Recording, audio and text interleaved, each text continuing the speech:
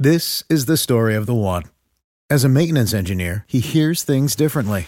To the untrained ear, everything on his shop floor might sound fine, but he can hear gears grinding or a belt slipping.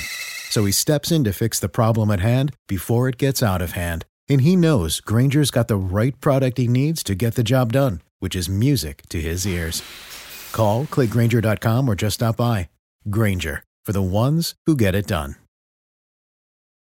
Welcome to the Boneyard with Steve Robertson. As always, I am your good friend and host, Steve Robertson. Here on the Thursday edition of The Yard. Didn't have time to record yesterday. Had a big family trip. You know how it is. The in-laws had to go see the in-laws over in Wetumpka, Alabama.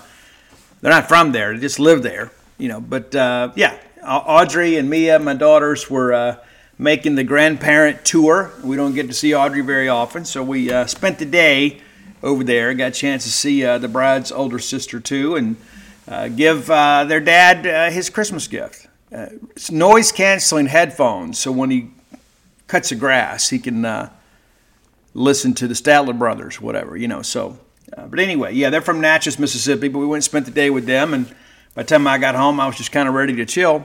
And about 3.5 hours over there, something like that. But nevertheless, got a chance to watch a little football last night, listen to some too. And, we talked about the SEC bowl schedule. I don't think it's going to be a great year in the postseason for the SEC. We've already picked those ball games. But, A&M last night, and, Jalen Henderson goes down on the very first play of the game.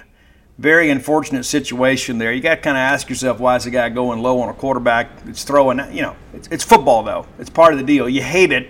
It's very unfortunate. But give Marcel Reed and A&M a lot of credit. They hung in there, and Reed, of course, his most significant action in an A&M uniform. And that's the glory of all of this, right, is that we're still playing a game, we're watching a game that we all love, even if we don't have a rooting interest in the game. If you don't think that those guys from A&M and Oklahoma State were fired up last night, you're kidding yourself. They absolutely were. And I thought the level of play was pretty good. And that's what we want to see is entertaining football, right? But you start working through all this stuff, man. It's Rashad Owens. How impressive was that guy last night for Oklahoma State?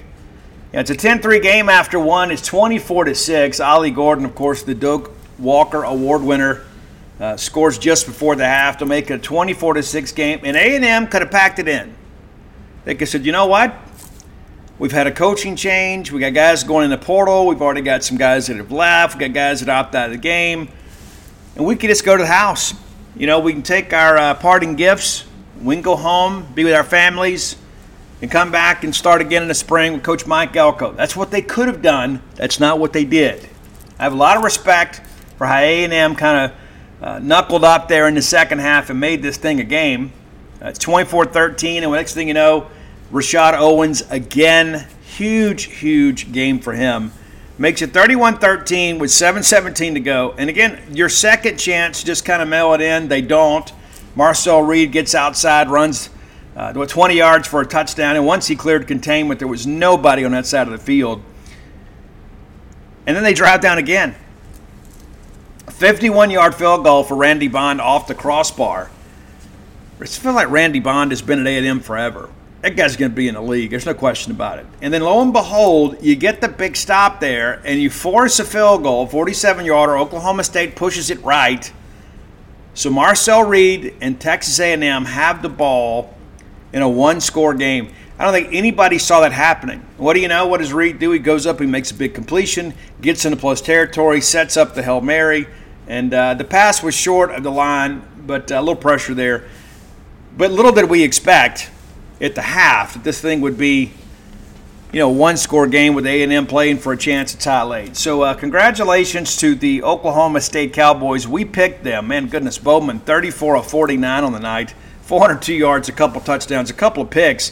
And you go back to really to play in this game is when they run, A&M runs a screenplay and they get down inside the 5-yard line and fumble the football. I mean, if that drive ends in 7 points, we may be having a different conversation today.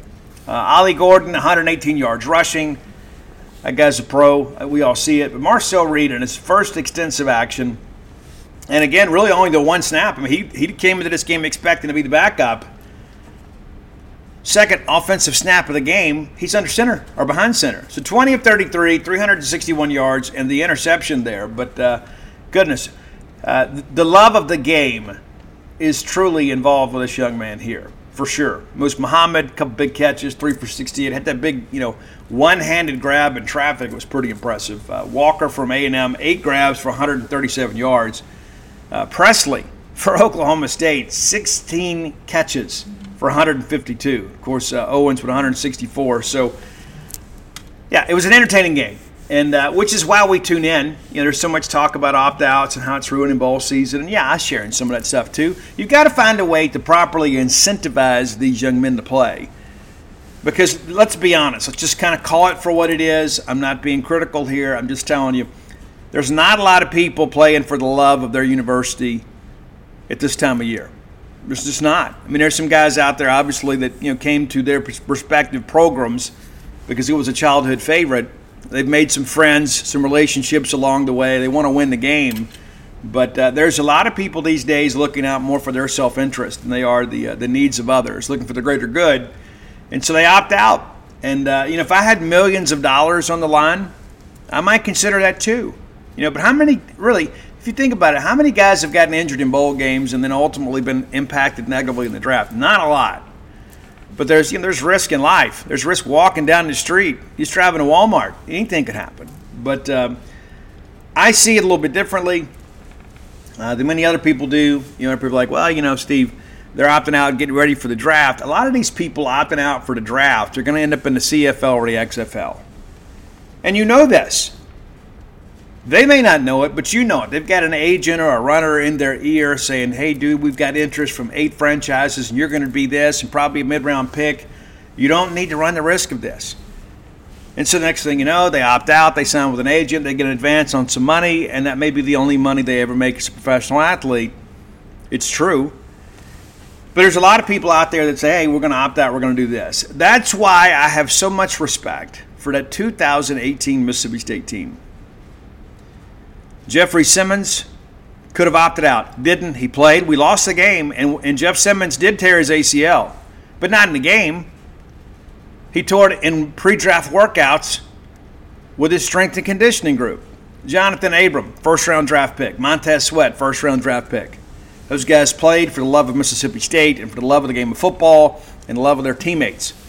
I have a lot of respect for that. A lot of people out there, listen, there's a lot of pressure on these young men. I absolutely get it. It's, you've got nothing left to prove. Well, is that why we joined football teams in the first place? Because we had something to prove? No, we joined because we love playing the game. You sign a scholarship. You're part of a team. You have an accountability and responsibility to a team. But I get it. It's like, hey, you're going to be a first-round, second-round, third-round pick. You don't need to run the risk of getting injured. Let's just go ahead and work on the draft. And you and I both know they're not working on the draft. They're sitting around playing video games, kind of waiting for all this stuff to get over. But it is what it is. It's easy for us to sit in judgment of people that, about what they're doing with their lives. Because let's be honest, we're selfish too, right? We want our team to be as competitive as it possibly can be. So we're like, hey, this guy opting out hurts our chances of winning this game. As I said before, my whole rant about there's too many bowl games. There's not. There's not. This is an entertainment product. Do you say there's too many movies? No, you don't.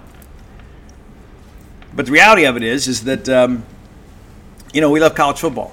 We do. We love it. And I think you've got to find a way to fix the bowl system. You've got to find a way to fix NIL. I think all that works together. There's some programs out there that are using their NIL money to get guys to not opt out for bowl games. You know how it works, man. You win that big bowl game, you end the year on the positive stride, and next thing you know, you got some juice going into spring practice. And so we're going to talk a little bit about that as it relates to Mississippi State. But again, congratulations to Oklahoma State Cowboys. And again, Texas A&M, there are no moral victories, but those young men represented their university well, those that opted to play. Let's thank our friends at Bulldog Burger Company, longtime sponsors of this show. I love them. I got to get in there this week before we get done. I do. I've had a lot of this, Christmas food here as of late, and you love it. But sometimes you just got to get back to your own routine. And Bulldog Burger Company is a big part of my routine. I love going in there. I love the service. I love the selection. the diversity of the menu. If I'm feeling like a hamburger, I can have one. If I want chicken wings, I can have that too. If I want the spring rolls, and I always do, it's part of my, healthcare regimen, because it makes you and everybody around you better looking. And we all need a more cheery disposition in life. And I like getting that dessert to go, whether it be the chocolate shake, the Nutella shake. Sometimes they have special shakes. I'm a big fan of those. In addition to that, too, there's that Shipley's bread pudding. 3 great locations to serve you. University Drive here in Star Vegas, Gloucester Street there in Tupelo, Lake Harbor Drive in the Ridge and Flowood area. Go by and check them out next time you're in town. You'll be glad you did. They know how to feed people. They've been feeding people forever, man. The Eat With Us group, absolutely legendary in this part of the state. And Bulldog Burger Company, kind of the crown jewel of that. Whether it's a night out with friends or night out with family, Bulldog Burger Company can take care of you. Bulldog Burger Company, the place where people go to meet, M-E-A-T. All right, I wanted to spend some time today. Let's talk about realistic expectations for Mississippi State. Now, this won't be breaking news, but let me go ahead and prepare you for this. Mississippi State's going to be picked dead last in the West next year. And I get it. I'm not going to argue against it. This year I did. This year I thought, these guys are crazy. What do? We end up, bottom of the pack, us in Arkansas, and we beat Arkansas. So by the tiebreaker, we avoid the cellar. But the reality of it is a disappointing season.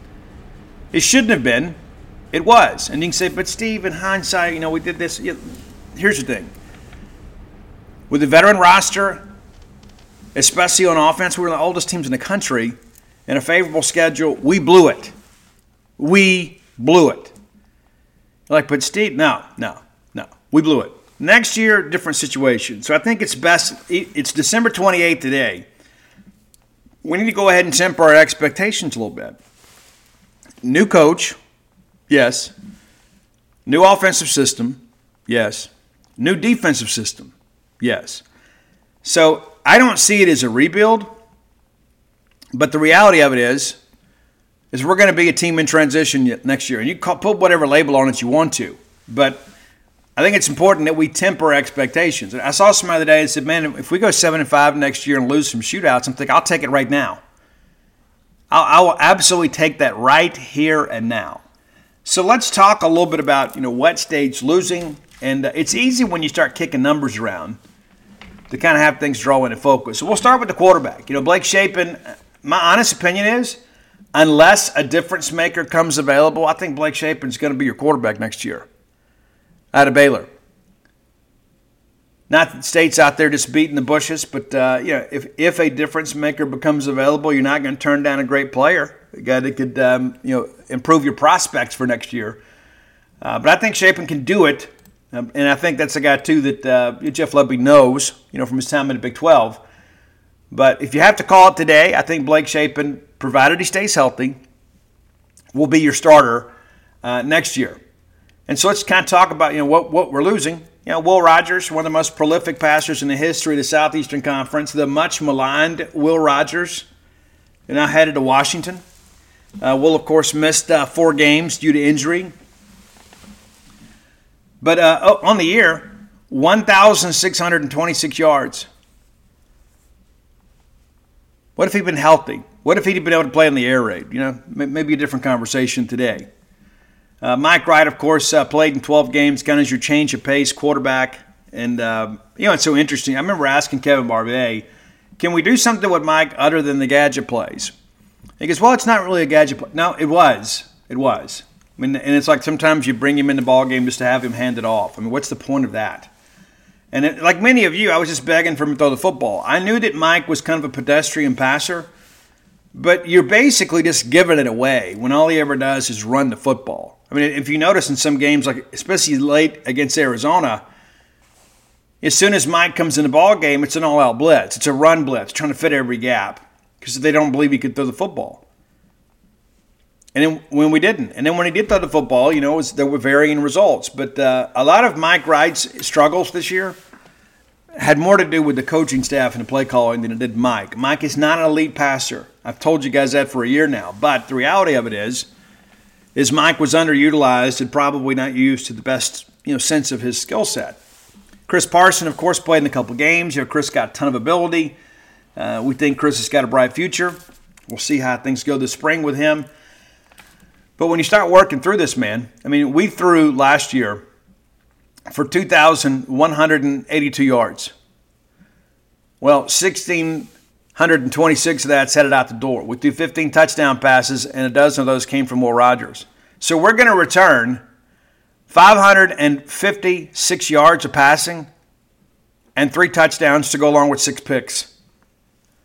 So we're going to transform that room. Of course, Michael Van Buren, of course, will be here. So our scholarship allocation is good, but you need to have some measured expectations. How's Blake Shapen and those guys going to handle working with a brand new system and a new set of players? Let's look at the running back situation. Woody Marks now headed to USC. Wish Woody the best.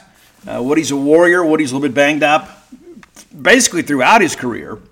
But a lot of that, too, is just because of how hard he plays. But there were a lot of times this year, you look up and Woody's tapping his helmet to come out. And he just wasn't right all year. But, wish him the best out there. Wish he'd still be here. But headed out to SC. And, that's a Dave Emmerich, Brittany Thackeray thing. He goes in the portal. They got relationships there. Makes perfect sense. Go out there for a year. See if you can improve your draft stock. I get it. I don't like it, but I get it. But Woody last year, 573 yards, played 9 games. And I'll never forget how hard he played in that Arkansas game, knowing how beat up he was. And got injured again in that game. Completely different injury. But that young man did his best to represent Mississippi State. But 573 yards with Woody kind of out the door.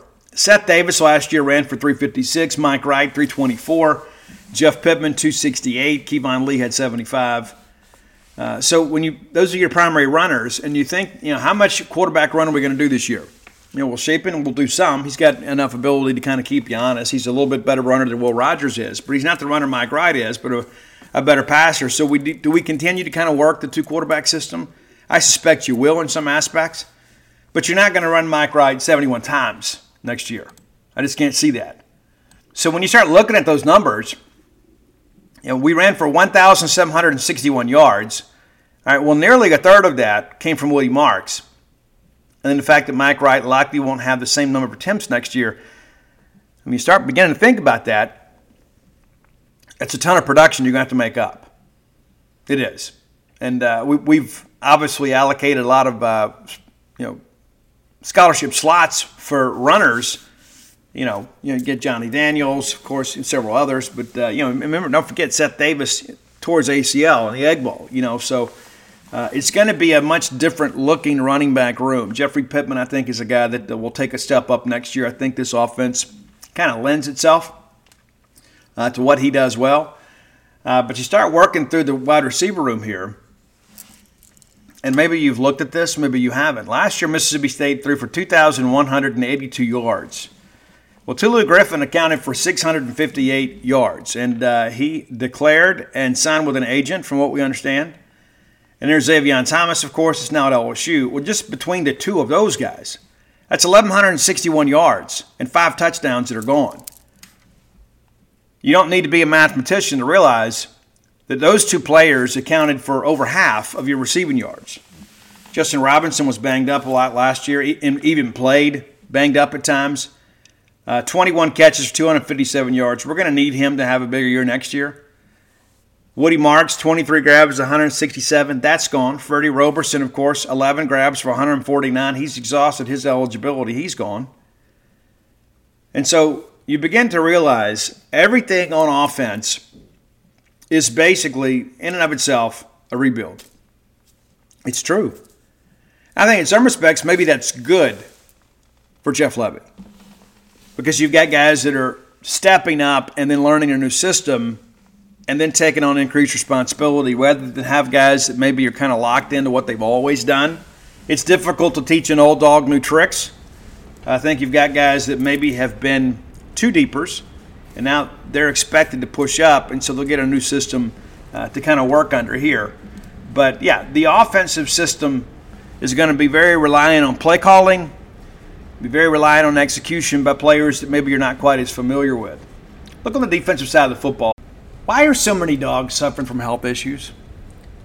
Actress Katherine Heigl, who's helped save over 16,000 dogs through her personal foundation, says they're seeing more issues than ever with dogs' joints, odors, and their health than ever before. After doing a ton of research, she feels there's one place we can all look to improve our dog's health: their food. What she's discovered is that many dog foods are made in a way they can actually create toxins that could possibly be wrecking our dog's health. And that's true for many of the premium brands as well. Fortunately, she's found that just by adding a few special superfoods to her dog's food, she saw huge transformations in their health. She's made a 20-minute video explaining step by step how any of us can do the same thing to see incredible changes in their dog's health. I've got 5 dogs. I do. I love them. I spend most of my time with them. In fact, Mojo, my Mama Blue Heeler, has helped me write 6.5 books now. I want her to be as healthy and happy as possible. So if you feel like you do about your dogs the same way I do, let me encourage you to go to badlandsfood.com/boneyard and watch Catherine's video right now. And again, that's badlandsfood.com/boneyard. Be sure and check it out and make sure your pet is happier and healthier than ever. Let's face it, friends, we live in uncertain times. Security, probably more important now than ever before. That's why it's important to keep you, your family, your property safe by working with my friends at Eufy. That's EUFY.com. Let me tell you a little bit about this new video smart lock they have. It's super cool because basically you get a 3-in-1 security system here. You can have everything on just one device instead of having the outside of your house look rather tacky because you got all kinds of stuff out there. It's not just about your security, but convenience. No more concerns about losing keys. You can assign passwords to your family members, and you can see who's kind of coming and going. Got that integrated camera, too. It's easy to install. You can set it up with just a Phillips screwdriver. You don't have to go to a class on how to use power tools. No drilling required. You get keyless entry. You don't have to worry about fumbling with the keys when you're getting back with an armful of groceries, right? How convenient is that? That in and of itself is a great benefit. You got fingerprint recognition. It's unlocking. Got that AI self-learning chip. So the more you use it, the more accurate it's going to be. You don't have to worry about the battery. It's got a rechargeable battery that can last around 4 months.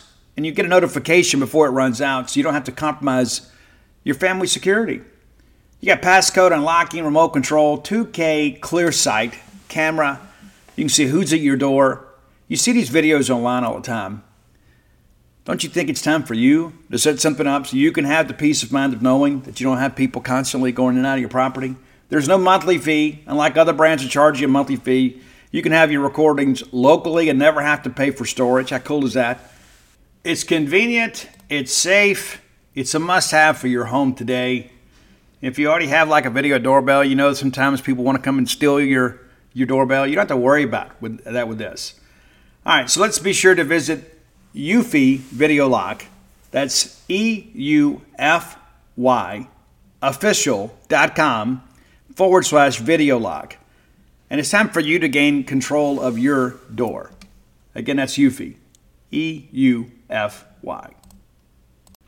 All right, Bulldog fans, our friends from Tecovas want to remind you that it's festival season, it's concert season, it's sundress season. Yes, it is. And you need some nice boots to go along with every bit of that. And Tecovas is your stop for the best in Western wear. Tecovas has seasonal and limited edition offerings this spring and summer, including men's and women's boots, apparel, hats, bags, and so much more. All Tecovas boots are made by hand in a very time-honored tradition with timeless styles that are always on trend. And Tecovas has first wear comfort, so no break-in period. You know how tough that can be with a brand new pair of boots. You can put these bad boys on and ride that ride with a smile. It's hard to find this level of comfort paired with the same level of style. So stop by your local Tecovas store, have a complimentary beverage or two, shop the new styles, the smell of fresh leather, and a friendly staff are always at your service. Many stores even have leather custom branding to make your boots truly personalized. And with regular live music and events, there's no in-store experience quite like it.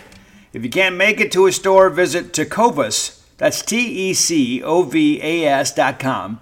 They offer free shipping on all boots, as well as free returns and exchanges shipped right to your door. Go to Tecovas.com and find your new favorite pair of boots today. And listen, we get it. There's a ton of work left to do in this portal, and much of it needs to come on the off defensive side of the football. Got to get an edge rusher.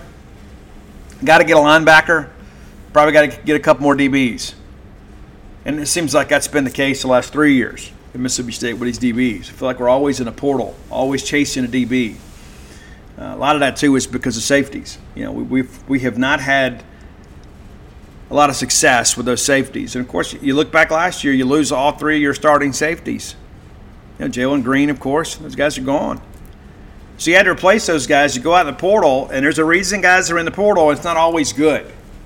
Sometimes they're in the portal because they weren't able to play at their previous stop.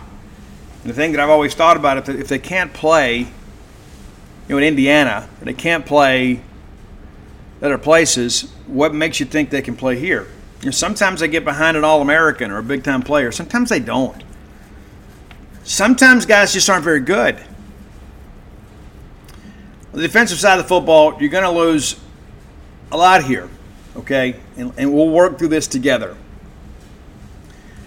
So Nathaniel Watson led us in tackles, 137. He's gone. Jed Johnson had 130 tackles. He's gone. DeCamerion Richardson had 79. He's gone. Corey Ellington went in the portal but withdrew, so he's back. That's great. Sean Preston exhausted his eligibility. He had 59 tackles.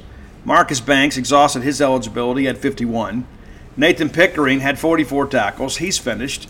DeCarlos Nicholson, now in the portal and headed to USC, had 42 tackles, primarily as a reserve.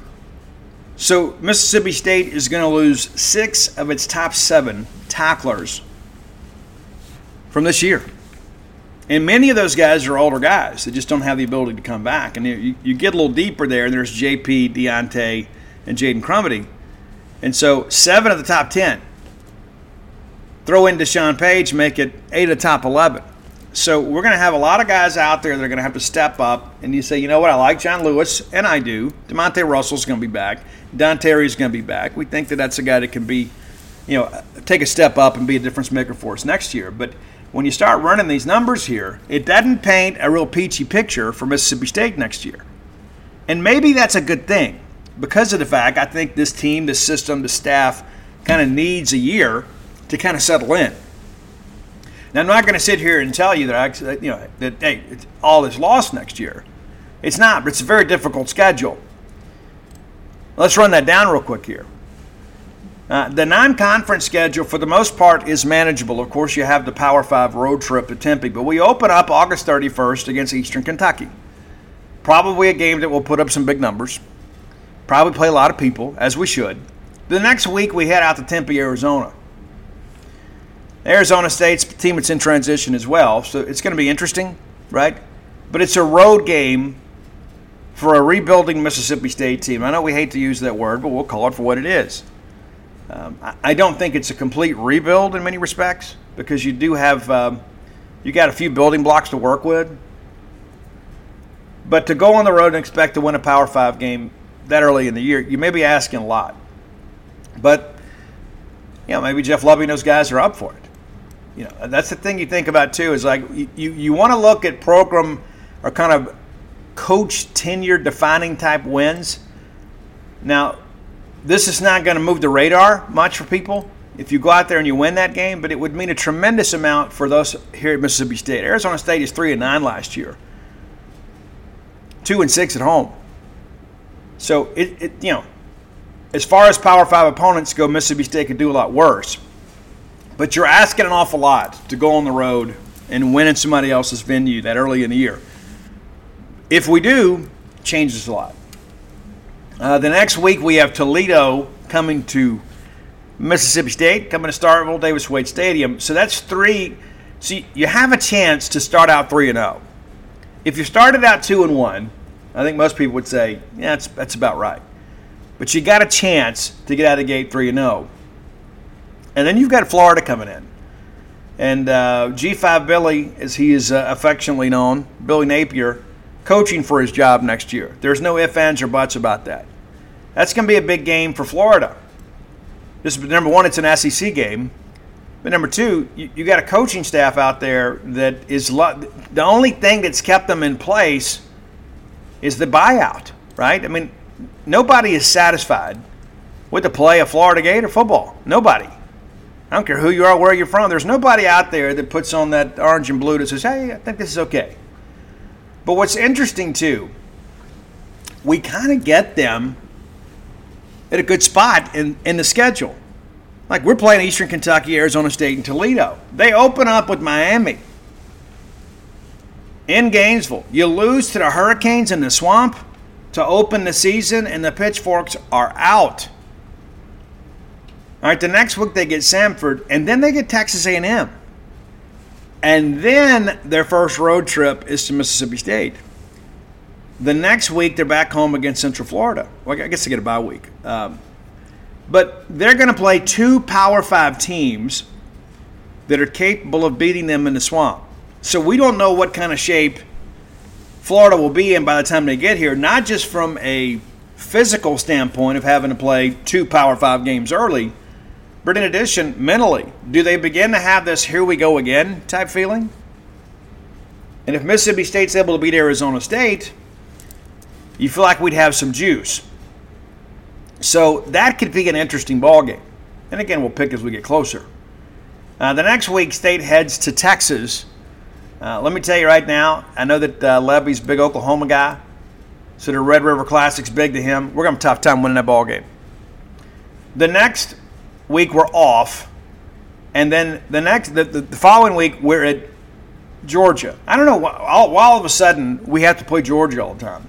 It's crazy. We go decades without playing them, and all of a sudden they're on the schedule regularly. It's interesting. Why didn't they do that to Kentucky and Alabama?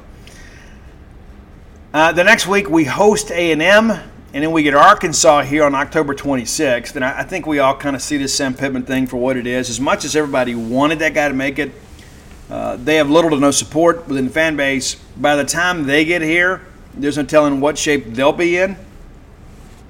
And then you've got UMass here at Mississippi State to open the month of November.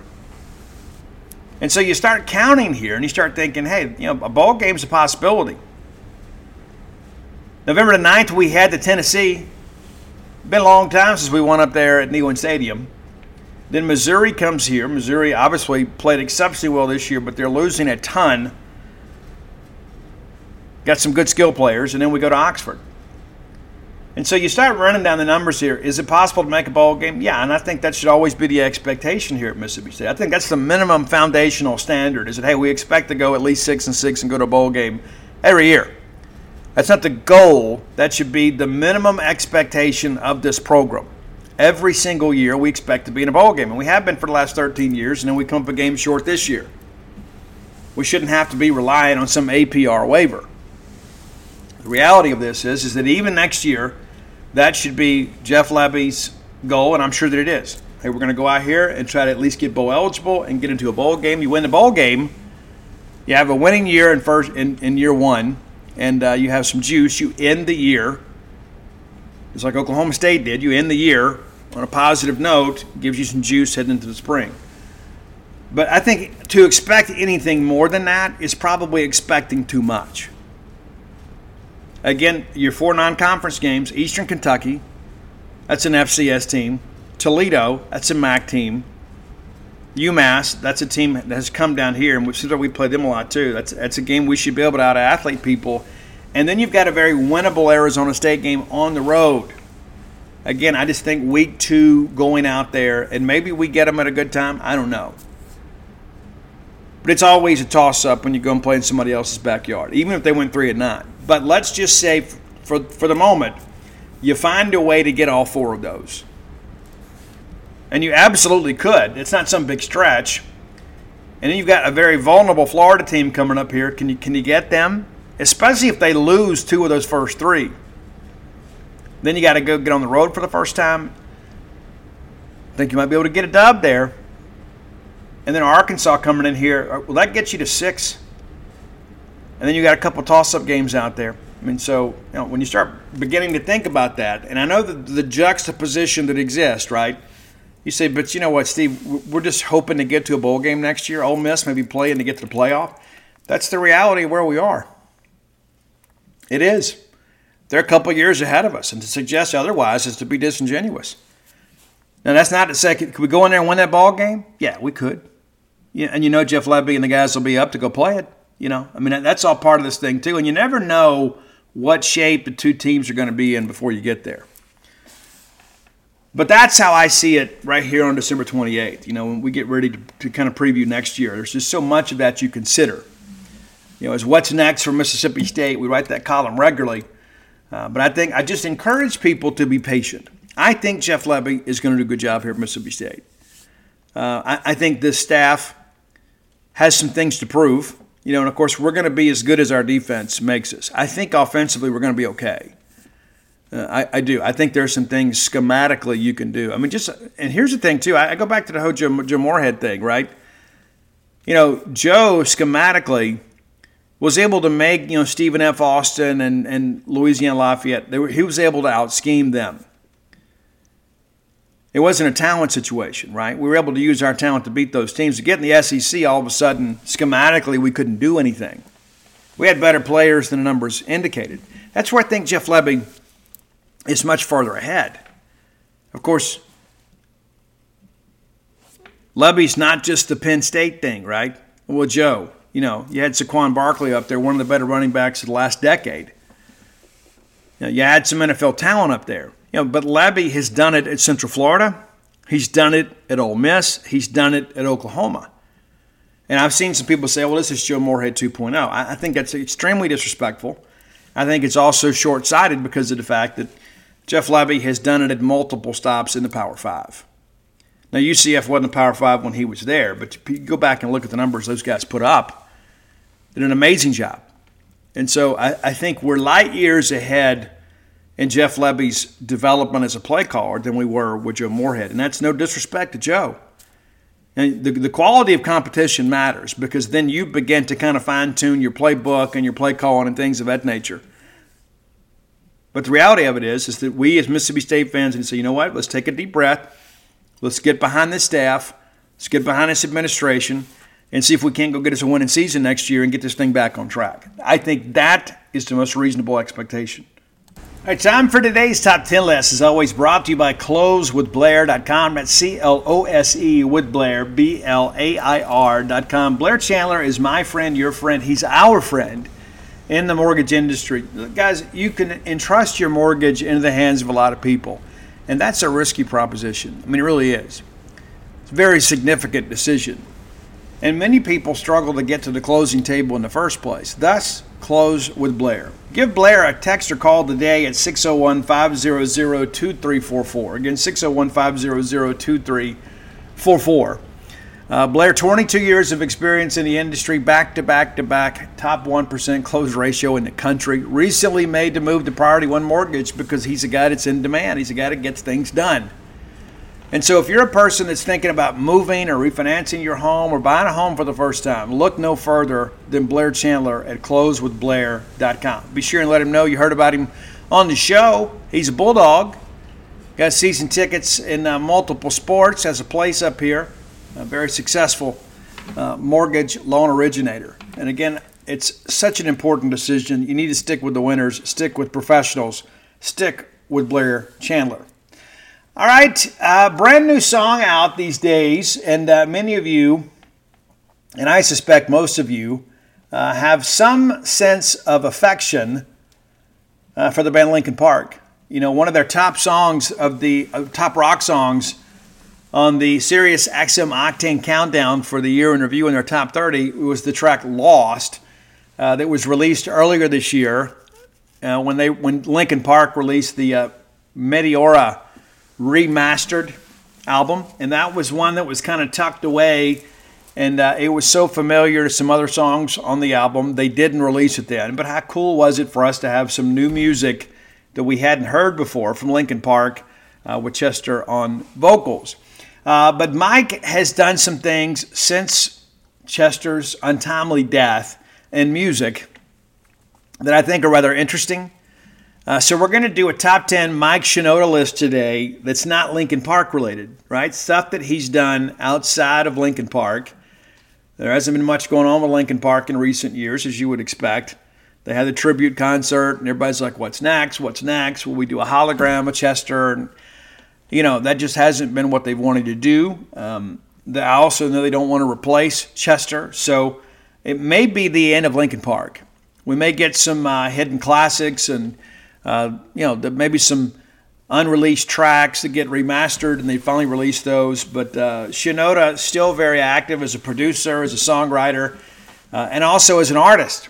So we're going to do top 10 Mike Shinoda songs not connected to Linkin Park. All right, number 10. This is a great track. And Mike has done some singles and a couple of EPs that he's released, and one full-length album as a solo artist, and of course the work at Fort Minor. But this is one that was released just a couple years ago, and I think you'll dig it. It's not Linkin Park-esque, but it's one of those cool tracks you look at and say, you know what? I can hear a little bit of those elements. It's the great track Happy Endings, featuring Ian Dior and Upsall, pardon me. But yeah, great track. And again, it's classic Shinoda, but it doesn't have the harder edge of Linkin Park. That's your number 10 track today. Number 9, another one, a collaboration with Kaylee Morg. It's called In My Head, and this was a big hit. This was everywhere, and you maybe didn't know that it was Shinoda, but it is. Number 8, from the Post Traumatic album. The Post Traumatic is interesting, and it's one of these albums that is inspired from a very authentic place of pain and struggle and grief. And many of these songs are written just after Chester took his life. And this is an interesting one. It's a shorter song, but it also has some voicemails from people kind of checking in on Mike after Chester. And it's the first song on the Post-Traumatic album. There were initially 3 songs released as an EP, all in honor of Chester. But it's A Place to Start. That's your number 8 track. And again, a little bit different track. It's interesting that the first song on the album is called A Place to Start. But it's about those days of grief when you find out that one of your best friends and your key collaborator has gone. All right, number 7, and really like this one a lot. And this is from Shinoda during COVID did some pretty crazy stuff, right? I mean, Mike was a guy that got obsessed with Twitch, and he put together 3 albums called Dropped Frames, Volume 1, 2, and 3.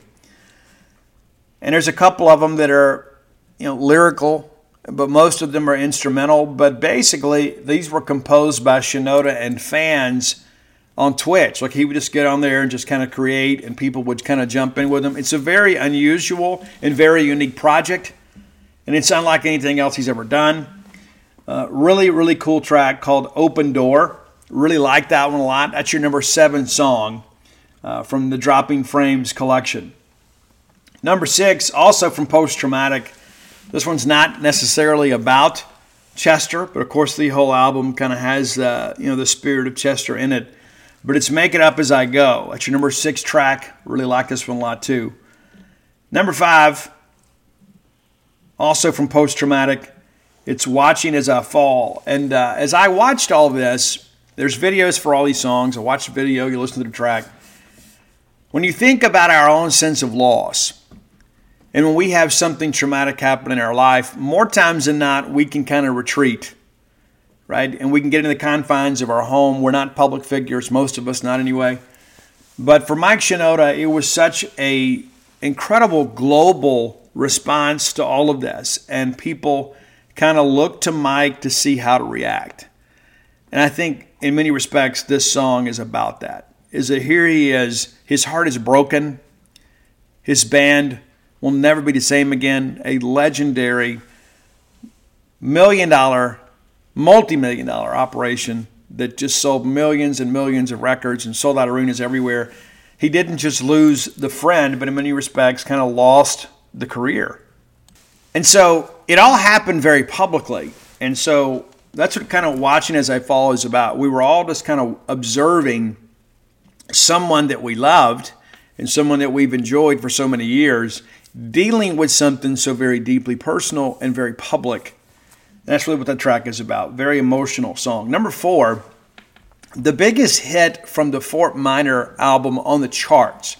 I don't know that it's the most played or listened to track from that Fort Minor album, The Rising Tide, which is phenomenal. If you don't know that, as Ben Howland would say, it's phenomenal. And I think you should put it on today and enjoy that if you're unfamiliar with it. But Where'd You Go was a huge hit.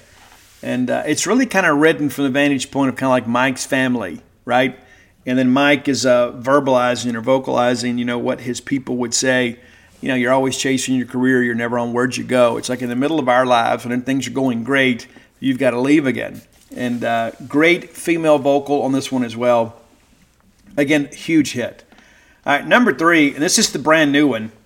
Brand new track from Mike off a new EP that I think is very interesting. And it's called The Crimson Chapter.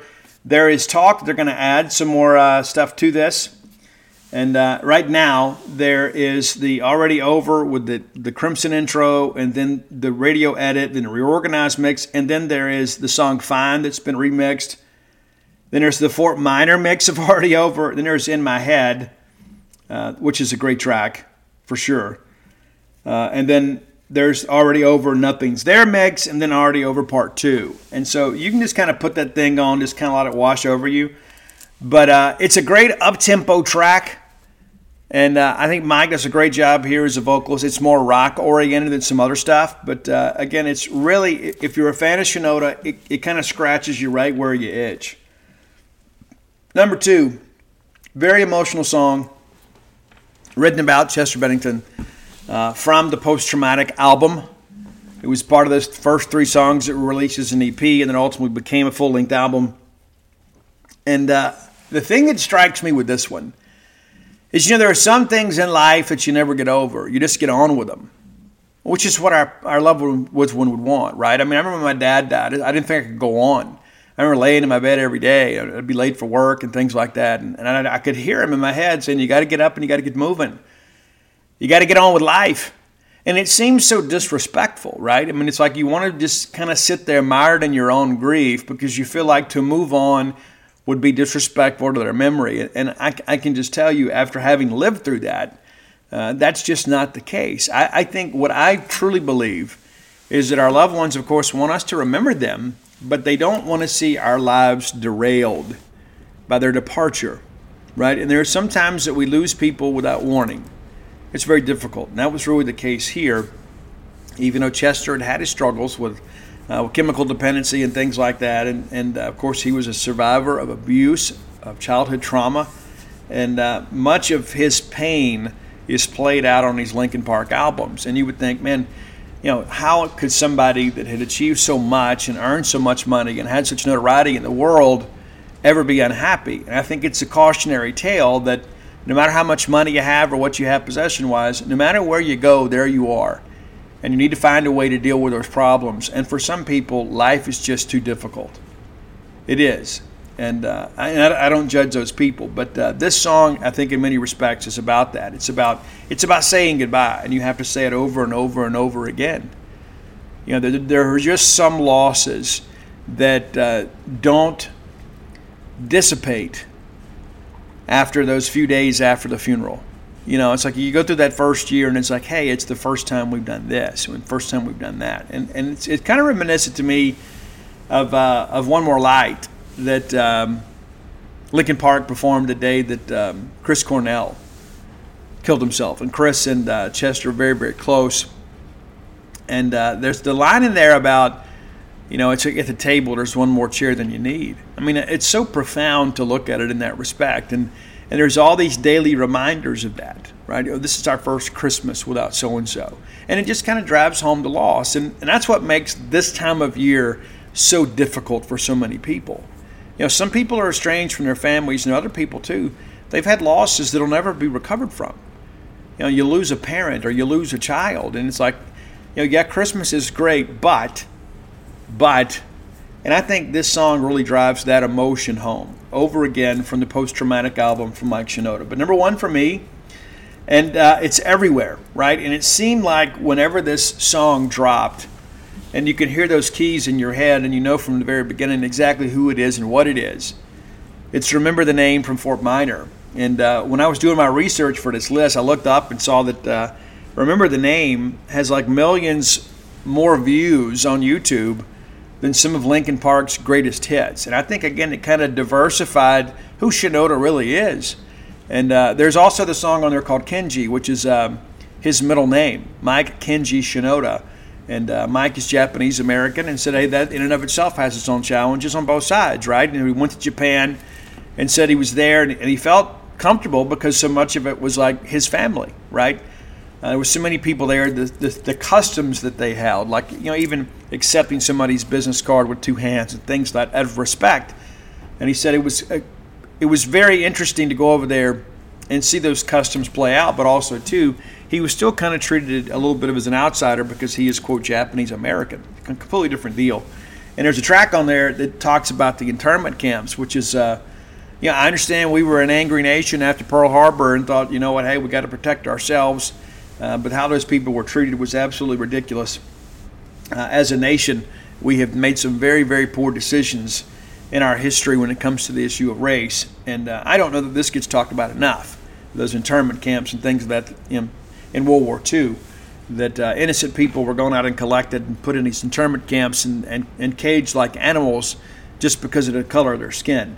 And I didn't know as much about that until I heard the song and I began to do some research. And I'm like, this is a very powerful song, and this is a message that doesn't get repeated very often. And so I would encourage you at times, you go listen to this stuff and then do the research behind it yourself. But I'm a huge Mike Shinoda fan. I'm a huge Linkin Park fan. And I'm glad we're getting new music from Mike. And so if you are a supporter of Shinoda and supporter of Linkin Park, maybe go download that brand new Already Over track today and jam that a little bit. I think you'll enjoy that. And, of course, the Fort Minor album, I love it from start to finish. Absolutely from start to finish. Of course, Linkin Park had already dropped two big albums. They'd had Collision Course with Jay-Z. And then all of a sudden Mike drops the Fort Minor thing, and you begin to wonder, okay, what's the direction of the band? And then things kind of changed a little bit, right? And I remember Lost in the Echo. I remember when that came out, that was kind of quintessential Linkin Park stuff. But the band itself was really beginning to diversify the sound. I think a lot of that comes from what Shinoda did outside of the band. I think he learned some things working with other people and brought it back and really kind of changed the direction of Linkin Park, I think in a very positive direction. I mean, because if you go out and you keep doing, the hybrid theory thing over and over and over again, it gets kind of stale. So, again, great to hear new music from Mike Shinoda. It's great to know that he is, again, kind of pick up the pieces and kind of move forward. I know many of you are fans of Linkin Park and as a result fans of Mike Shinoda. And maybe you were unaware that Mike has brand new music out. And those Twitch product albums, the Dropped Frames collection, a little eclectic. It's much, much different. It's just kind of where to get to occupy his time during COVID. But I think in many respects, maybe it made him a better musician. Working with fans, it's nuts, man. It really is. And the fact that he liked enough of those songs to put those albums out on his own label, pretty significant type thing. And again, kind of I think says about who Mike Shinoda really is. I don't know what we can expect from Linkin Park down the road. And maybe we're done. I hope not. I hope that they can unearth some old unfinished tracks and kind of finish those things. Because, every band has some songs that maybe didn't make an album, or, when they got back to re-release the Meteora album, they found that one and said, oh, yeah, I remember this one. As well as I did, or some more of that stuff tucked away, just like there is with Chris Cornell and Audio Slave. There's rumors out there. There's as much material with Tom Morello and those guys with Chris Cornell to have 2, possibly 3 Audio Slave albums, and at some point that'll see the light of day. I don't know what Tom's waiting on, to be quite honest with you, but I know the new Soundgarden, the final Soundgarden album, that has finally been resolved. Of course, the Cornell family for a while, kind of Vicky Cornell, and no matter what you think about her, kind of locked onto these and wouldn't let the band finish them. Well, they've now settled that lawsuit, and so we should have new Soundgarden music in 2024. And so hopefully we'll get some Audio Slave and some more Linkin Park as a part of it. It's not that we don't have good music today, but it's nice to hear from the giants, to have maybe some hidden gems, kind of re-released or polished up and put out for all of us. So please enjoy our Mike Shinoda list. If you have ideas for the top 10 list, reach out and let us know. Best way to do that is to hit up Roy on Twitter. His handle on Twitter is Dawgmatic67, DAWGMATIC67. I'd encourage you to follow Roy if you like Top 10 lists. He's not going to be sending out pictures of his food and things like that. He's not that kind of guy. And if you're that kind of guy, that to each their own. But the reality of it is that Roy does this for free because he loves the Top 10 list, and he's put so many of these lists together for us. And what's so interesting, too, we've had some lists, like 20,000 downloads of those lists. It's amazing to me. We don't have that many listeners per show. There's sometimes that we get well over 10,000, but the reality of it is that these lists make the rounds, and appreciate so many of you enjoying those lists. And so if you'd like us to do your list, let Roy know. Of course, I'm on all forms of social media at Scout Steve R. I can't promise you I'll see it, though. I'll do my best, but your best bet's to hit up Roy. And appreciate all that Roy does for the Boneyard and for all of you. All right, next segment of the show brought to you by Campus Bookmart, a Starkvillian institution. I love Campus Bookmart. You should too, if you don't already. You may already have a raving love affair with them. I love them. I do. I love being able to go in there and get what I want for all the Bulldogs in my life, whether it be Christmas time or Valentine's or New Year's Eve gifts or whatever, or maybe just a casual Tuesday, right? There's nothing better than getting a gift that knows that somebody's thinking of you. So maybe treat somebody that maybe wasn't on your Christmas list, or maybe somebody you've forgotten about, or maybe somebody that's kind of having a tough time. Send them some Mississippi State gear. We always want to rep the maroon and white. We do. And the best selection of Mississippi State merchandise is found at Campus Bookmart. If you can't make it to town, or perhaps you live in the mission field and you need to be able to order online, you can do so at campusbookmart.net. And by being a Boneyard listener, we'll give you a phrase that pays. It's BSR, which stands for Beautiful Steve Robertson. That gets you free shipping on all orders over $75. Any order less than 75 bones, absolutely incomplete. Again, that's campusbookmart.net, promo code BSR. Let's talk a little basketball here. You may have seen this, Mississippi State's Jimmy Bell. How about that? Your SEC Player of the Week. Where would we be without Jimmy Bell? I mean, it's absolutely ludicrous, man, to think about the improvement this guy has made. And maybe ludicrous is not the right word, but tremendous. Tremendous. I mean, to think this is a guy that averaged 4 points a game, and he has come in here and really answered the call for us, because you guys felt like I did when we found out Tolu was going to be out, all of the non-conference. We're like, you know what? This season's done. It's like this black cloud just persists over us. We're finished. It's, well, Jimmy Bell is going to have to step up. Well, he has. He has. Jimmy has been tremendous. And now you begin to think about, you can be somewhat patient with Tolu. You don't have to rush him back. And we can be playing our best basketball down the stretch here. But Jimmy Bell, your SEC Player of the Week, 6'10", 280-pound graduate senior, had 17 points and 18 rebounds and 3 blocks in our win over Rutgers in the Gotham Classic. A tip of the cap to our graphics people for that Silent Night graphic. And outstanding. Bell was named the MVP of the game. He was 6 of 11 from the field, 5 of 6 from the line. 17 points were a season high, and the 18 rebounds were a career high. You talk about a guy that has answered the call from Mississippi State. It's Jimmy Bell. Now, the Bulldogs back in action this Sunday in Humphrey Coliseum on December 31st. That's New Year's Eve. I don't know what your plans are for Sunday. I don't know what you got going on. But before you get all gussied up or before you go grab some adult beverages, let's swing by the hump and watch the Bulldogs take on Bethune-Cookman. The last non-conference game of the year for us until we make the NCAA tournament. But, Bethune-Cookman, you look at this team here, there's no point really previewing the game. It should be a chance for us just to go out there and handle business. And you can say, but Steve, I get it. We lost to Southern, right? We can't afford to take anything for granted. But I think in many respects, Chris Jans has taken that dreadful week we had and turned it into the positive. I think our young men are playing with a lot more enthusiasm. Not that we were playing bad, but I think it was a wake-up call, and I think Jans and the staff have used it as such. Bethune-Cookman 5-6 on the year. They opened up the year losing Minneapolis to the Golden Gophers there. And then they knock down Trinity College and Trinity Baptist, and they score a bunch of points in games that nobody really cared about. And then they get Charleston Southern by 6 down in Daytona Beach, and then lose to Lamar, lose to Delaware State, get absolutely destroyed in Farmville, Virginia at the Brock Challenge by Longwood. Yeah. They get Incarnate Word by 14 and then take down South Carolina State. They lose at Purdue Fort Wayne and lose at Chicago State. They're set to play Friday against Central Florida and then make their way to Starkville. So a little bit of a holiday break for them, 9 days between games, and then they're going to play 2 in 3 days. But yeah, it should be a game that we should handle. But again, when do we get Tolu back? There was a lot of discussion, January 15th, then maybe Christmas, So after this weekend's game against Bethune-Cookman, we're going to be on the road at South Carolina. We'll be in the SEC play, and we'll kind of see how things go. But it'd be nice to have Tolu back for SEC play. Does he play this weekend? I don't know. I really don't know.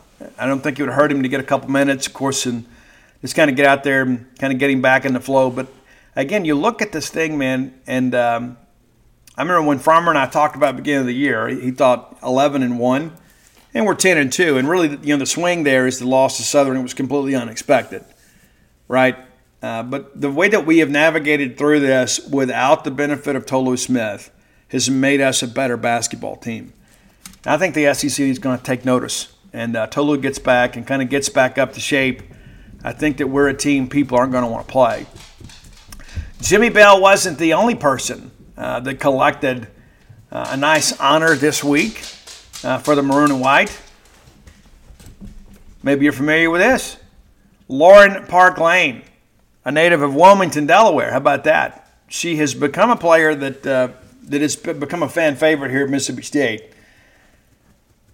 Pretty nuts here. An individual Mississippi State single game record for the men or the women. Most 3-point baskets made in a game. 10 of 17. Nuts. We talked about that earlier in the week, but it's pretty nuts to think about that. And that's on the road. That's not a friendly rim, right? That's not just a backdrop that you're used to shooting at. I mean, she goes on the road and lights them up in a huge game. Huge. 30-point game. And it's nuts.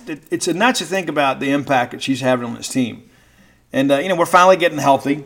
So congratulations to Lauren Park Lane and everybody connected with Mississippi State women's basketball. I got high hopes for this team. Now, the ladies are going to be in action tomorrow night here at Humphrey Coliseum against Mississippi Valley State. That's the final non-conference game of the year. So be able to, you need to go ahead and turn out, be a part of that. If you're around, we'd love to have you turn out and watch that. Of course, you could just come up here and spend New Year's Eve with us and get your weekend off with the Bulldogs play at Mississippi Valley State. And then you'll have Saturday to kind of do all your shopping for all the things that your friends and family didn't buy you for Christmas. And then watch that game against Bethune-Cookman on Sunday. And then go to whatever New Year's Eve party you're looking at. But, looking at this Mississippi Valley basketball team, the Devilettes, we kind of touched on this earlier. Again, a game at State should win 1-10 on the year. We're not going to go back and recap the schedule again. But we should be able to win on both sides of the basketball ledger. The men and women should be able to secure victories in these final non-conference games before we get ready for SEC play. And that's pretty exciting, too, when you start thinking about that. Hey, where we were, what our expectations were, and it does appear that we're trending in the right direction on both sides of things. And again, just finally getting healthy on the women's side and about to do so on the men's side. The women are 12-2. We didn't have a ridiculous non-conference schedule, but guys, we played some Power 5 opponents. It wasn't like we just playing the Mississippi School of Math and Science week after week. So yeah, I'm excited. I'm excited, and I think January and February are going to be a lot of fun for us, and both of those are going to lead to us playing in March. Love March Madness, and it was nice last year to have a rooting interest, right, to be able to fill out a bracket and think about what could be on the Mississippi State men's and women's basketball side. So, again, encourage you to turn out, be a part of this. What's interesting to me is, we've had so much going on the football side, right? Tons and tons and tons of stuff. Coaching change, coaching staffing, coverage to watch, and then, of course, the December signing period, then the transfer portal. It's been a very busy stretch, but all of that is about to kind of calm down. We're done with the December signing period. We still got to work through some transfer stuff, and we still got a couple weeks to kind of figure all that stuff out. But it's going to be basketball. And then shortly thereafter, baseball is going to start. And then we'll sit down with Chris Simona soon and kind of talk about that and kind of preview the season. But, we have got two really good basketball teams to be excited about. And so my hope is that once we get through this stretch and kind of finalize things with these transfer portal guys and get guys on campus, you can kind of exhale a little bit on the football side. That has really kind of held your interest and maybe even led to some stress and anxiety for you, right? Because you're so emotionally invested. But we're about to kind of get through this stretch, and we can kind of put football outside of like the 2025 junior days and new offers and things like that, to put that stuff aside for a bit and be able to really train our focus on basketball. And it's always great when we can all kind of get together at Humphrey Coliseum and be able to enjoy an evening together in a Bulldog victory. And if you haven't been to the newly renovated Humphrey Coliseum, you owe it to yourself to kind of turn out. Did a great job with it. A few little things left they got to finish up here in the next few months. But we've got a place that we can be proud of, to be sure. Now, are we where we want to be? I don't know that we are. And I don't know that Humphrey Coliseum will ever be, maybe what it was intended to be initially. I think when we first built it, it was kind of state of the art. But, we've kind of let that thing get a little age on us. And so now it's time, we've renovated it. I think now we can say, hey, we've done some good things here to make a commitment to basketball. And the basketball team is responding. But in order for us to continue to build, we've got to make sure that we never let Humphrey Coliseum fall into a state of disrepair. We can't get antiquated with all that stuff. It's important for us to always, contribute and to always allocate resources for everything. It's true. We want to be competitive in every sport. We absolutely do. All right, final segment of the show brought to you by the Stark Vegas Clubhouse. If you're looking to bring a large group to town, and chances are you are, or maybe you've thought about it. So you know what? It'd be great to get everybody together under one roof, and let's just go enjoy a Mississippi State basketball weekend or Mississippi State baseball weekend, or perhaps you're bringing a work group to town. And it's nice to have everybody kind of centrally located. Instead of going out there and wasting your company's money or your own money, getting 5 hotel rooms, how about 5 bedrooms under one roof there at the Stark Vegas Clubhouse? You have that great communal area. You can cook, you can buy groceries and put your snacks up. Maybe you're a trail mix guy, I don't know, or some adult beverages.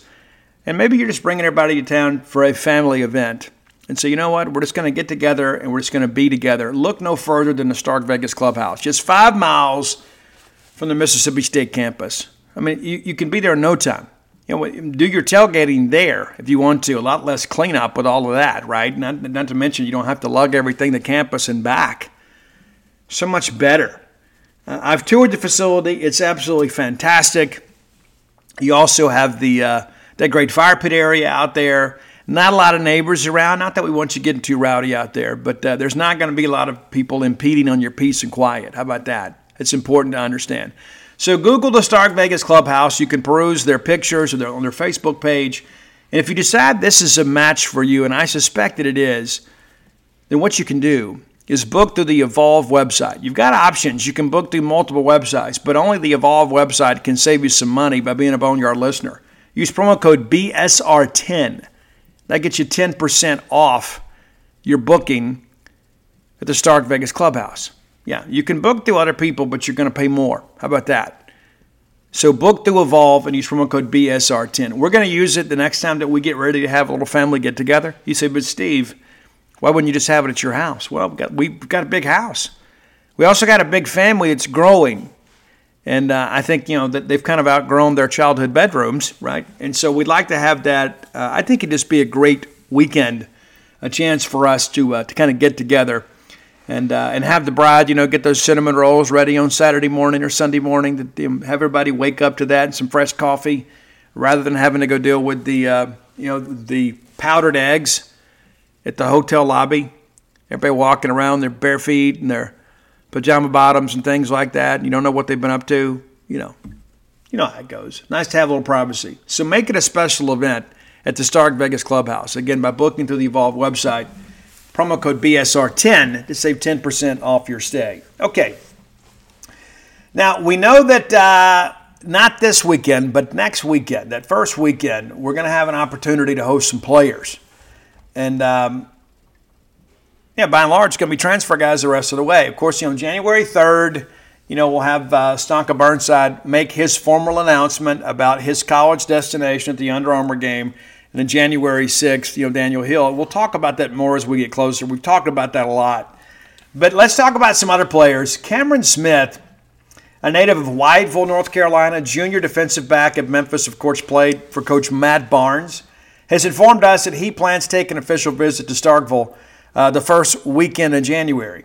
And wouldn't that be nice, right? Big year for him last year. He has spent 3 years there and has 1 year of eligibility remaining. So he's a veteran guy that's played a lot of football. He had 57 tackles last year as a safety and 3 interceptions. Also 6 pass defenses as well. But he's going to have some options. But he's going to have an opportunity to come here. Matt Barnes, of course, giving him the opportunity to play in a Southeastern Conference with a coach that he's familiar with. Barnes is going to coach the safeties and be the co-DC. And so obviously, he knows there are some players at Memphis that have the opportunity to help us. And so that's a name to kind of remember as we get into the month of January. Cameron Smith out of Whiteville, North Carolina, 3 years at the University of Memphis. Played 21, 22, 23. We're starting to cycle out of all this COVID stuff, and thank goodness for that. But there are so many guys out there that, still have a COVID year available, but we're about to be done with all that stuff. Thank goodness, because it makes it so much more difficult, not just for us to follow it, but for coaches to manage the roster. There's a lot of guys that have the COVID year that are going in the portal and going somewhere else and taking full advantage, as they should. You only get a short time in life to play sports. If they give you a free year to do it, you should. Okay, a name that you should be somewhat familiar with, Hershey McLaurin. Played at Collins High School. If that name sounds familiar, it should. He's Mark McLaurin's first cousin. Of course, Mark McLaurin, the hero of the 2017 Gator Bowl, when he had 3 interceptions of Lamar Jackson in the Mississippi State's win over Louisville. Great situation there. And, Hershey is a guy that's kind of figuring some things out. Went to Jones Junior College, had a couple big years there, landed at West Virginia. And 2023 year, had 24 tackles and 3 passes defended. I guess that's not technically true. That's just listed as solo. 44 tackles, 24 of those solo. And also had a hand in a sack as well. We talked about safeties, how important safeties are. And it just seems like we've been, swinging at a moving target in many respects. This makes a lot of sense. A guy from Mississippi that's done it on the Power 5 level, has a family connection to Mississippi State. He also is expected to take an official visit to Mississippi State the first weekend in January. So we'll see how things go. I'm sure that Mark is already on the case to help the Bulldog recruiting efforts. Mark McLaurin, one of my favorite Bulldogs of the last decade or so. I remember watching Mark. I went and met Mark in person at Collins High School. Then went and watched him play against Bassfield. He lined him up at receiver. And he and Jamal Peters kind of traded paint most of the night. But Mark McLaurin is exactly the kind of person that we needed at Mississippi State. Of course, that ultimately led to Nathan Pickering coming here, right? Very, very close. Right there, Seminary and Collins, basically sister cities in some respects. The Wards and Seminary, outstanding. The Wards and Collins, outstanding. But I share that because Mississippi State has been good to this family, and that family's been good to Mississippi State. So I think there's a good chance that Hershey ends up coming home to Mississippi, and certainly he has the opportunity to step right into a starting role here at Mississippi State at the safety position. In addition to that, some other names that you need to be aware of. Jabari Barber from Troy. Our Matt Zenitz from 247 Sports has mentioned that Kansas State, Michigan State, Mississippi State are all teams expected to get visits from Troy. That's rather interesting. And listen, this is a young man from Dothan, Alabama. Just missed a 1,000-yard season last year. So 75 catches, 999 yards. The official bookkeeper couldn't go back and find one. 5 touchdowns on the year, carried the ball 3 times for 16 yards. But this is, again, a guy with 1 year of eligibility remaining, but he has been productive throughout his career, but his breakout year was this year. Of course, coaching change at Troy. Does Barber become a factor with Tulane? I would think not, with all these Power 5 options available. Chance to play in the SEC, the Big 12, or the Big 10. So the visits will be an important aspect of his recruitment. And you say, Steve, how many receivers do we need? Well, we've got a lot of guys leaving, but in this pass-happy scheme, we're going to play a lot of receivers, probably similar to what we ran in the air raid, even though we're going to run the football a little bit more. We're going to, staff the wide receiver room. And, again, we've done really well with these younger receivers, but you need some stopgap guys that can come in and produce this year and give those young guys a chance to develop. And so that'd be awfully interesting if we're able to get him. I'm not sure of the date of his visit, but that's just kind of something to watch as we move forward. And, again, we talk about all these needs that we have. We're only down about a handful, but you're not going to turn away great players. You got 30 guys right now as part of this class. And you got a couple more guys, too, that we'll add, from the high school ranks as they're formally announced, right? And that's, San Francisco obviously is committed, but they hadn't announced his signing yet. He'll do that on February 1st with his teammates. And, of course, Sanka Burnside on the 3rd and Daniel Hill on the 6th. It'd be great if they could get all 3 of those young men. But we got to get an edge rusher and, again, some defensive backs. And all of a sudden you see, Hershey and Cam kind of pop up here, and you say, hey, that makes a lot of sense. And then, of course, there's all the Stone Blanton stuff out there, too, who is now officially in the portal, and we're optimistic about that. But, again, it's not over. It's not over.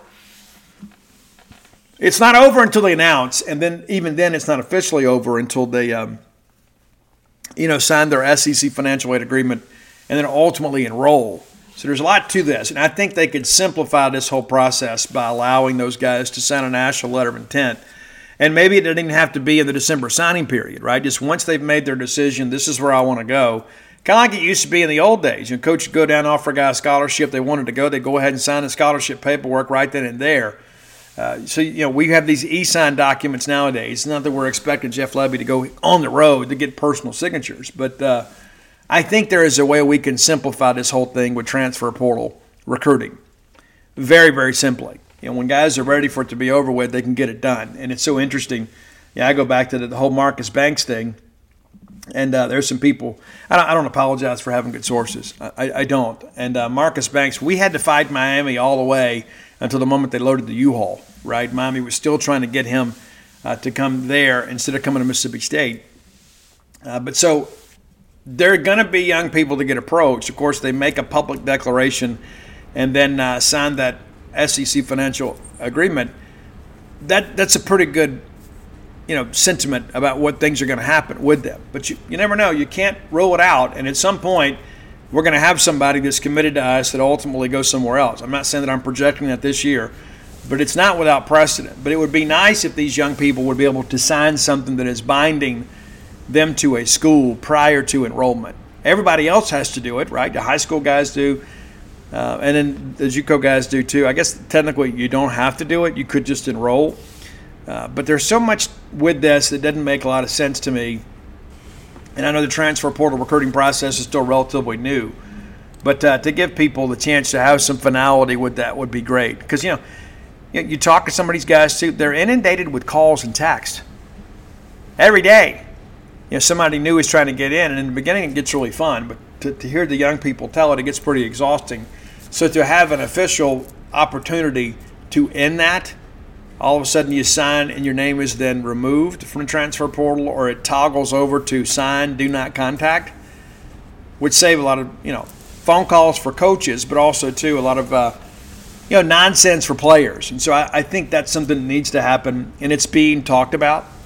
It needs to happen sooner rather than later. And maybe you have just, transfer portal signing day, which would be great for networks like ours. All of a sudden everybody signs on, December 31st or whatever. I don't know. But there needs to be something a little more organized and structured when it comes to how these people can handle their decisions and kind of get these things behind them and in the recruiting process. And it's so interesting, too. There were so many people that advocated for the December signing period, but they're not advocating for this. They're making sense to me. If you think about it, if you're a recruiting network, it's nice to have the December signing period and February. Used to, we always had February. Well, now you get two bites of the apple, and maybe we get a third if they have a signing period just for transfers. But It's so interesting. People are like, oh, we need to do this. We need to do this. It saves so much trouble for the kids. Well, then let's do this too. It saves a lot more trouble. Just because they're a couple years older, we're going to decide, well, let's make them wait it out. Come on. Let's take a quick look at the calendar too, just so you guys kind of know where we are. This is December 28th as we stand here. So we're in a dead period through January 11th. Now, the exception to that is any 2 or 4 year college transfer prospective student athletes who are going to enroll for the spring semester, they'll be able to take visits January 3rd through the 7th. So they're going to be able to do that. And then next thing you know, the contact period opens up, January 12th through February 3rd, and that takes you all the way into the final quiet period of the recruiting process. So you're going to have some official visit weekends, but it's changed so much. Now, used to that was every January, right? Leading up to the first Wednesday in February, every single weekend, you'd have all these visit weekends, and it was a lot of work for us. It still is, but it's a little more consolidated in many respects because we do so much of it in December. So not going to have high school or JUCO guys. I guess high school guys. You're not going to have high school guys this first weekend unless they're early enrollment guys. So anybody that has the ability to transfer in January will. So again, high school guys, I misread that. High school guys, not a part of that, unless that I've misread something.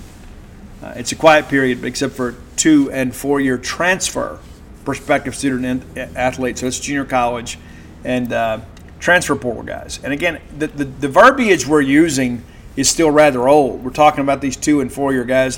Just call it transfers, because some of these guys have 3 and 4 and 5 years of eligibility remaining. But it's a much, much different dynamic these days. So we'll have some transfer guys that first weekend in January. We expect many of them will decide shortly thereafter, because the enrollment date's coming right away. You got to make arrangements, right? You make the commitment. You go out there and you got to get an apartment. You got to make arrangements to get your stuff here. So there's not going to be a lot of guys that go into that last weekend undecided. There will be some, a select few. But from this point forward, outside of a few high school announcements that we're waiting on, the bulk of what we're talking about is going to be transfer guys that hopefully make us a better football team in 2024. And I'm eager to get into the spring. I'm eager to see how Jeff Lebby works and things like that. And again, this is a guy that's been coaching football for a long time. First-time head coach, but an extensive background. So seeing how these guys kind of get out here and mesh together is going to be an important part of things. But again, as I said in the opening segment of the show, everybody's just got to have a little patience.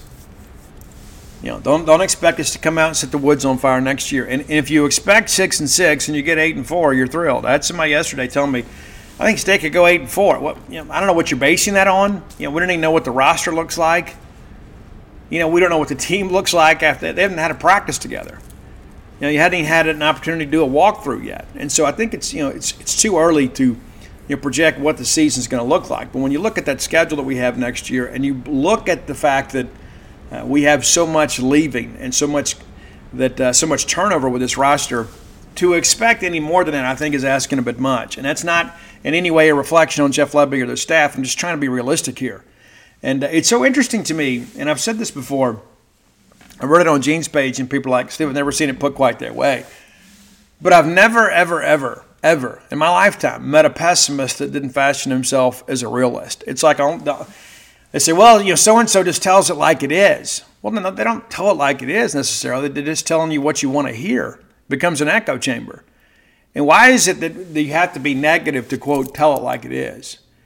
And so we forecast failure, and it's like, well, that's just, they're just being honest. No, not necessarily. They might just be a miserable human being. And maybe you are too, right? It's so interesting how that works. It's like we validate our own feelings when we get the opinions of others that kind of match a narrative. It's like, oh, I think this player's going to stink. And then somebody else does, well, now I feel better, I've got enough faith in my own evaluations, my own opinions. I don't need external validation from others. And I think it's important to understand that if we all move forward here, we can all expect whatever we want. We're going to get what we get. But I'm just encouraging people to expect next year there's going to be some bumps and bruises. There's going to be some growing pains. I think when you start looking ahead to 2025, I think we had the opportunity to be a rising team. And that was one of the things I think really factored into the Zach Arnett decision in many respects. And I had somebody ask me, would you rather 2024 be a challenging season for a last-year coach or a first-year coach? Well, that's an easy decision for me to make, right? I think we'd all, probably 99% of us would say, well, you know what? If we're going to struggle next year and we're going to be a 6-6, 5-7, 7-5 type team, give me that as a building block for the future. Rather than, hey, we made a commitment to this guy, we promised him we'd be patient, and then things went awry, but we're going to give him another year, to make everybody feel better. Well, I just think most people probably saw it for what it was, and I was on the phone every week after some of these losses asking people, there's a lot of chatter out here. We're going to make a coaching change. No, we're not going to make a coaching change. No, we're not going to do that. And then the week before the A&M game, it's like, yeah, we're making a coaching change. And we'd like to hold it until the Friday after the Egg Bowl. And then we get embarrassed by a third-team quarterback at A&M. It couldn't happen. It couldn't continue. And it's been a whirlwind for all of us. But I think in the end, I think even the most hardened Zach Arnett supporters, I think now in hindsight, when you look back and you've removed the emotion of it all, and you know how it is, you get so caught up in this tribalism battle. It's like you hold on, oh, no, this is what I want to happen, because I guess it gives us all some internet cred. Well, we had to make this change. And so, again, now I just ask people to be patient with Jeff Lebby, because I don't want to be middle of the year. And, it's inevitably it's going to happen. It's going to be on the Facebook group. It's going to be on Twitter. Oh, we made a mistake. Like if we go out there and lose to Arizona State, the pitchforks are going to be out, literally and figuratively, right? It's going to be part of the deal. Because there's some people just simply waiting to pounce, always. It doesn't matter what the situation is. There's so many of us that just can't wait to say, I told you so. Yeah, I have some of that too. I carry some of that same burden. But there are a lot of people out there, it's like, we're so scared to believe. And we're so scared to want better for Mississippi State. It's like we've been so conditioned to treat life like an also-ran. And it's like we laid the groundwork to come back later to say, see, I told you so. I think belief is a wonderful thing. I just think our beliefs in next year need to be a little bit more measured. It's going to take some time. It's year one with a completely new staff outside of Chad Bumpus and David Turner. And listen, Chad just got here a year ago, right? Doing a great job on the recruiting trail. David Turner, of course, is a salty veteran, but David's going to have to work in a new system, as is Chad. And so it's going to be interesting to see the dynamics and all that stuff. But we're building towards something. And could I see a scenario one day where Zach Selman leaves and takes the Oklahoma job, and then as soon as that job comes open, I don't know what Brent Venables looks like over there in 5 years, and he tries to take Jeff Lebby? Well, of course. Of course you see that. That's always a possibility, right? But the way that I see it is if Jeff Lebby has done enough at Mississippi State to get the job at Oklahoma, it means that we've done some really good things here. We put together a really good run under Lebby, and the next thing you know, it makes it that much easier to hire the next guy. And I'm like you guys. I mean, I think you need somebody to just kind of fall in love with the place and say, you know what, this is where I want to be. But, Jeff Lebby signed with Oklahoma. I'm not going to sit here and just say, oh, he's certainly going to get that job someday. I don't know that. But there's always that possibility. And you may consider it even a probability. I mean, Zach Selman's an ambitious guy. And at some point, everybody wants to go home. And Zach Selman may not get that opportunity. But Zach may be with us for 20 years. You never know. But you have to think about, where are we today? What can we do today to make Mississippi State football a better program? What can we do as an athletic department to make this department the best it could possibly be, no matter what happens down the road? Because the thing that I've learned, especially when you're an ambitious person and you have goals, and we all should. We should all have goals. We do. You don't want to live an accidental life where you just get kind of caught up on the hamster wheel of paying bills and raising kids, and you've got nothing to look forward to in your life other than seeing your kids graduate and then making you grandparents. And those are all wonderful things, but I think we need goals of our own, personally and professionally. But ambitious people understand this. Okay, like ultimately, if I want to be here, let's say that I want to one day be, the CEO of this company. what am I doing today to get here? I can't just sit around and wait for somebody to just discover me. The way that you make yourself available for positions is you kick butt where you are. You handle things right where you are, and you make yourself attractive as a candidate. And that's important to understand too. Nobody just falls forward for the fun of it or by accident. You got to go out there and do something to stand out. And that's the way that I look at all this, is if we have coaches come in here and they get elevated to the possibility of going coaching a blue blood, that means they've had a really good run here at Mississippi State. And that's a good thing, no matter when and how they leave or where they leave us for. Listen, thanks so much for your support this year. We'll come back tomorrow. That'll be our end of the year wrap up. We'll go back and just kind of recap what's happened at Mississippi State the past year, the highlights, the lowlights, and it's not just about football. We're going to just talk about it all, kind of give some impressions of what happened and forecast some things to come. And it won't be too long. We'll be talking about college baseball again. That's pretty crazy to think about too, man. When we turn the calendar, we're going to be about 6 weeks away from Mississippi State college baseball. I do expect us to have a much better year this year. Certainly hoping so. And I think there's more evidence this year than there was last year of a turnaround. But I look forward tomorrow for the year in review. And listen, I love you guys, man. You guys have been so great to me over the years buying the books. And if you hadn't done so, go to whenthebottomfalls.com. And the book's doing exceptionally well. I'm getting messages from people from all over the country. Not just people in recovery, but people that have a loved one that needs to be in recovery. Saying that they found the book to be inspirational. I have a lot of people that have nothing to do with alcoholism or chemical dependency that said that they have found some value in the book that is an inspiration to them. And so maybe you're so inclined that you want to give that a look. And maybe there's somebody in your family or in your circle of influence that maybe has a drinking problem or a drug problem, or at one time did. Maybe live a life of recovery. Maybe perhaps they could use a little bit of reinforcement. I encourage you to go out and buy the book. It's whenthebottomfalls.com. You can get it in most great bookstores in Mississippi. We'll be handling some more distribution after the turn of the year, and we'll have some other events. I got to hustle and get that stuff done before baseball. We got a lot going on in the Robertson family. Of course, new business, True Rest, opening up next month. Mid to late next month, delay in some tile. And you can go ahead and get on board. You got to act quickly, though. You can get a BOGO. You can buy one, get one free. Go to True Rest Starkville on Facebook, and it'll lead you right to where you can purchase some gift cards for yourself, for your loved ones, and even sign up for a membership if you want. And I'm telling you, once you do it once, you're going to want to come back. And it may want to be a regular part of your life. But I appreciate you guys so much. And there's so many of you, I'll never get a chance to shake your hand or hug your neck or look you in the eye and tell you how much I appreciate you. So I do it on this show, and it's not some fake platitude either. I've worked very hard for this, but it's one of those things too. You guys have a choice. You do. You have a choice. You could go listen to Dateline NBC or put on some Led Zeppelin or whatever, but you put me on 3 days a week, and I appreciate that. There's so many people from around the country that reach out and say, you know what, Steve, we get no Mississippi State coverage here, so without what we get from you at Gene's Page and from the Boneyard, we really wouldn't have anything. So it makes me feel better connected. That means a lot to me. It truly does.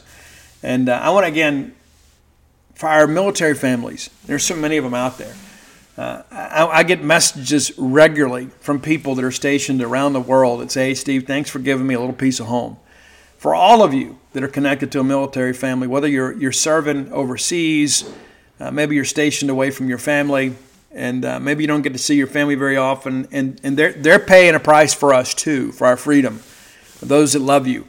And it's nice to know that we can do just a little bit, just a little something to let you know that what you're fighting for back here. And we appreciate you and your family's sacrifice for our freedom, and hope that peacetime lasts a long time for Mississippi and the United States. And not always so optimistic about that, but I'm so glad there are a lot of brave men and women out there that are working hard to protect us and our way of life.